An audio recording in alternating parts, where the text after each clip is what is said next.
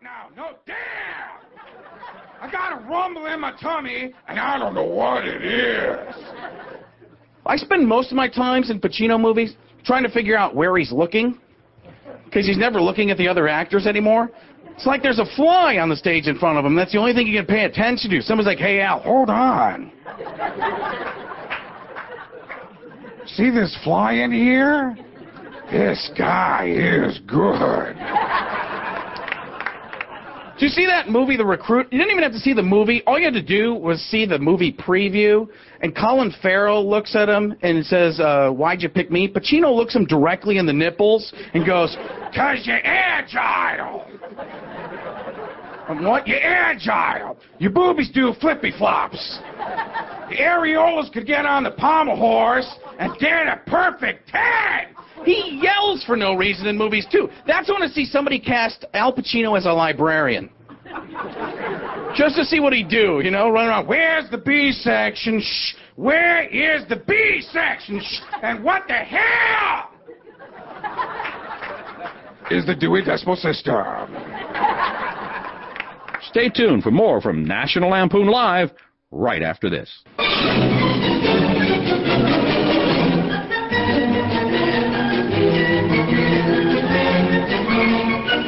And what about the Nazi Dr. Dolittle? He made the animals talk. You remove the electrode and you will tell me everything you know.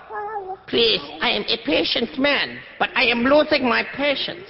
I do not need to remind you what happened in the course of my experiment with the unfortunate push-me-pull-you. A most regrettable incident. I suggest you begin to talk at once, or it will be worse for you. So you are being obstinate. Talk! Okay, I'll talk. The catnip mouse is hidden behind the refrigerator.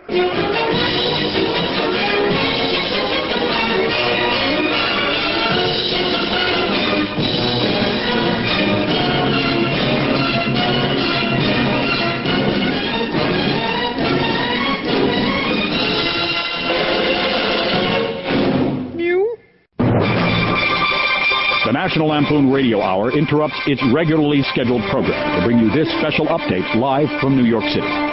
Good evening. This is Angela LaGreca for the National Lampoon Radio Hour. Tonight, David Blaine, the modern-day Harry Houdini whose astonishing feats of endurance have shocked the world. He has frozen himself in a block of ice for 3 days, buried himself alive for a week, and locked himself in a glass box above the Thames in London without food for 44 days. But tonight, we are here, live in Queens, where he will attempt his most audacious, death-defying stunt yet. David Blaine will try to spend 1 hour trapped in a glass box with Al Sharpton. Oh, wait, I'm getting a signal. Okay, let's go live to David Blaine inside the box. We have an attorney David? general.